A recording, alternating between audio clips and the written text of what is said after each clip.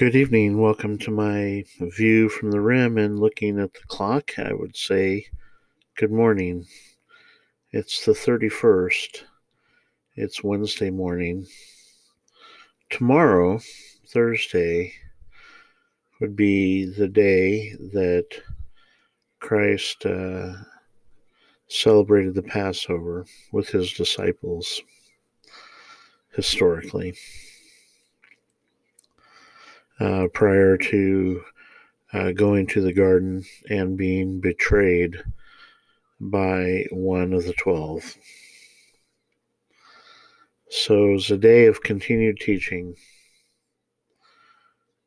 by the Master. And I wanted to begin, as I have the last couple times, by reading of this week of a parable. And this one's in Matthew 21.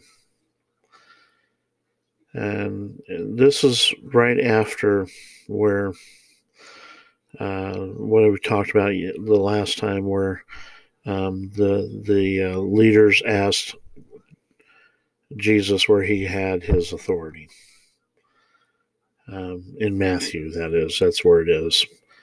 And so, right after Christ tells them that he would not tell them by what authority he acted, he then proceeds, starting in verse 28. He says, "But what think ye?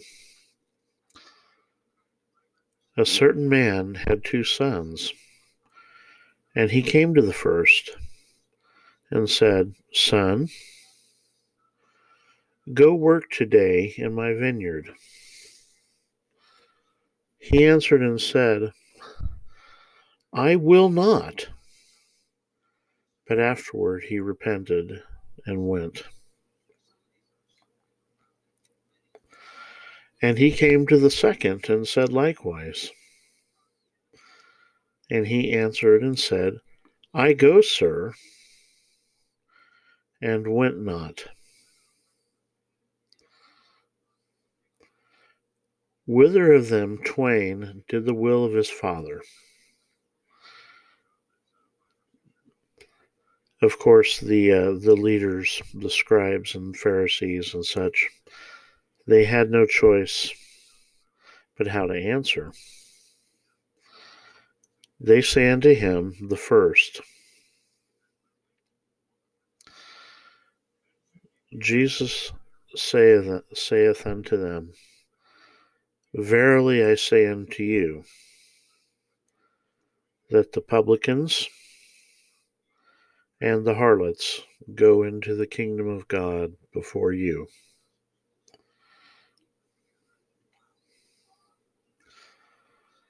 For John came unto you in the way of righteousness, and ye believed him not.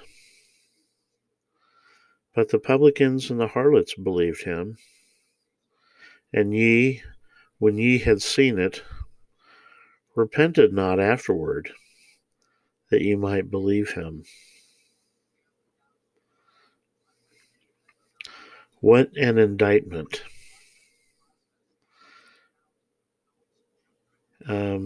There's a book written by one of the apostles of the Church of Jesus Christ of Latter-day Saints.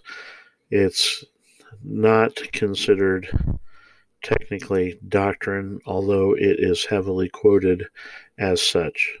The book is called Jesus the Christ, and it's written by Elder James Talmage. It goes into great detail. Let me tell you about Elder Talmage. Elder Talmage was a scientist. He was not a theologian. He was a scientist.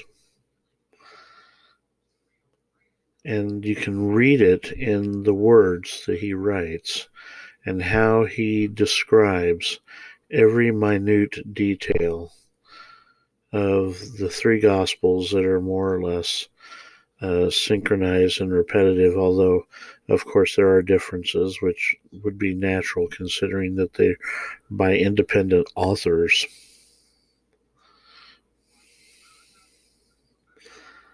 But he points out in this situation, but what think ye? As the teacher, he is saying, I'm going to ask you a question based on something I'm getting ready to say. So listen carefully.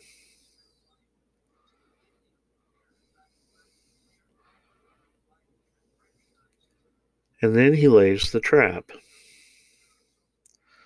Or rather, he simply spells out something. When Christ taught in parables, these parables were given as such that people understood the stories. And to some people who were not prepared to receive the gospel message that Christ was teaching, that's all they were just stories. But to people who were at an elevated state and were more prepared to receive his teaching, the words meant more than just the actual story, just as in this case. And then Christ, of course, when he goes right on to talk about John the Baptist, right after that, he actually eventually circles back to the previous question about the authority of John.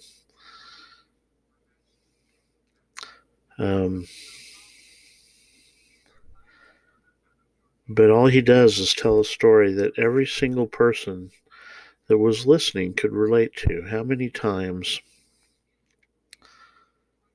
as children or even adults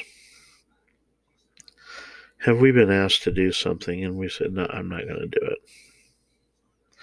And it's not just necessarily a task, but think about this. We're asked to keep the commandments of God and to do the will of the Father in all things. How many of us perhaps mean well, but we say, nah, that's too much for me to do. I just can't live at that level. But later on, we realize that we need to live at that level where we willingly submit and let God's will prevail within us. And so what do? We repent of what we told God, either through words or through actions. And we go to the vineyard and we work.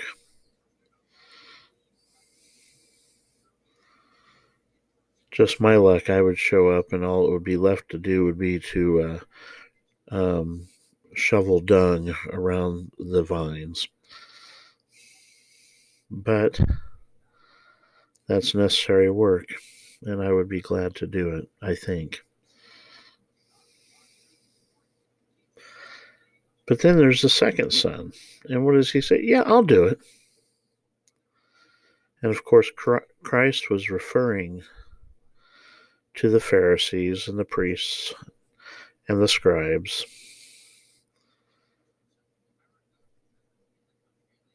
When he talked about the second son, who said, yeah, I'll do it, but then they didn't. How many of them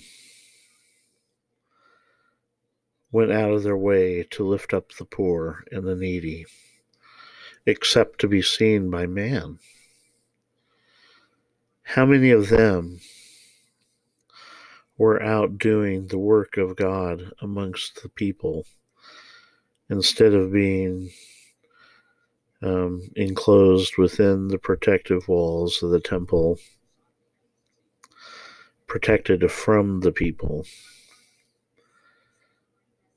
Yes, they would go out and make a show, but were they actually out there doing God's will? And the answer is no. I mean, okay, I don't mean to use the absolutes because We know, Joseph of Arimathea. We know Nicodemus. There were a few who, if they were not full believers of Christ, were at least sympathetic to his message. But by and large, that group cared more about their power than what their job was to do. And so today, which now is Wednesday, I wanted to talk about something I have been meaning to talk about, but it's not really come up. And when I'm doing my view from the rim, we're just letting how I feel I need to go. But I think that we're going to talk about it now. Last year, President Nelson, the president and prophet of the Church of Jesus Christ of Latter-day Saints, asked not only members of that church, but of the world, to join in a fast on the Sunday after conference,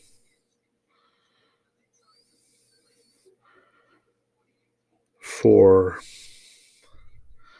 a reprieve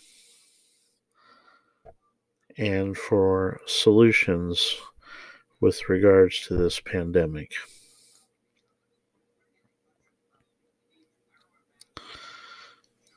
As a result of that, there was a group on Facebook that was formed.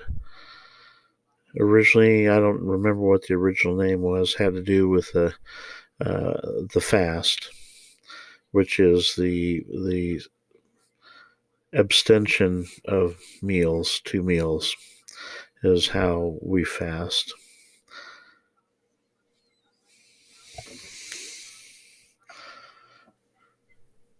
The group just blew up. And when I say blew up, it is just, there are just, let me see if I can see how many members there are in that group right now. I meant to do this actually before I started. This group has over 568,000 members worldwide. They are members of probably nearly every Christian denomination. There are members of the Muslim community, numerous members of the Muslim community, numerous members of the Jewish community, Sikhs, Buddhists, probably anybody who seeks out a higher power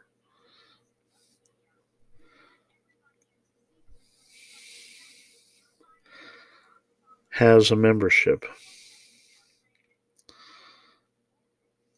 There's people there. And what has evolved on that page is the focus has shifted somewhat, of course, because that was a worldwide fast on that one day. But since then, it has become a bulletin board, if you will, for people who want and are requesting people to pray with them for whatever purpose. There's many people who are seeking relief for family members and friends from COVID.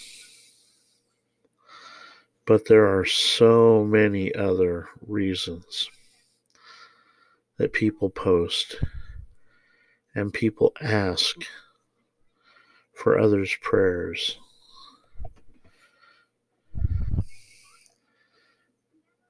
And you rarely see a post with just a few comments on them. Most of them have hundreds of comments, if not thousands of comments, of a world uniting together to pray as individuals, united in faith, for individuals. Now, of course, you don't always see the miraculous healing that, is what people who are not believers would expect people to see. And non-believers don't understand that, I don't think. But even people, when they've lost loved ones, after asking for prayers, have stated that they have felt comforted and that they knew that God was with them.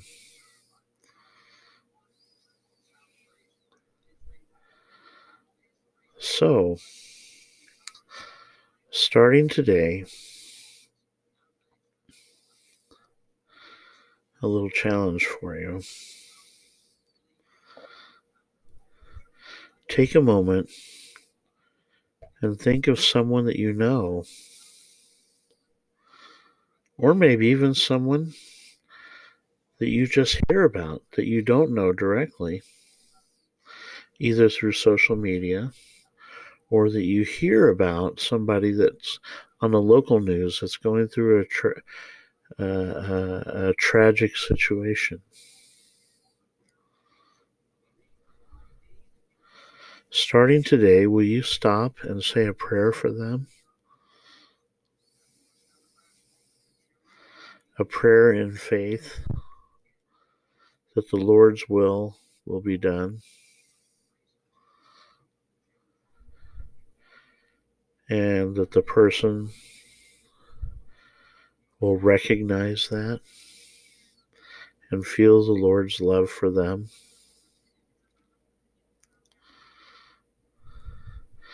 My experience is that there is great joy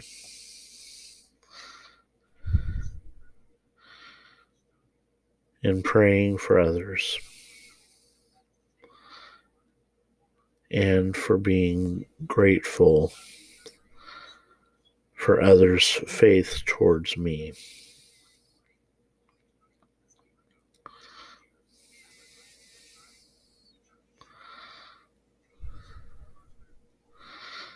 That would be my goal for today. This week seems to be going by so fast. I say it's Wednesday like it's Wednesday and not Tuesday night, but technically Wednesday. But soon enough, it will be here. Christ's trial, his conviction, his betrayal by one of his close disciples, but then by the people who just days earlier cheered him as the Son of David.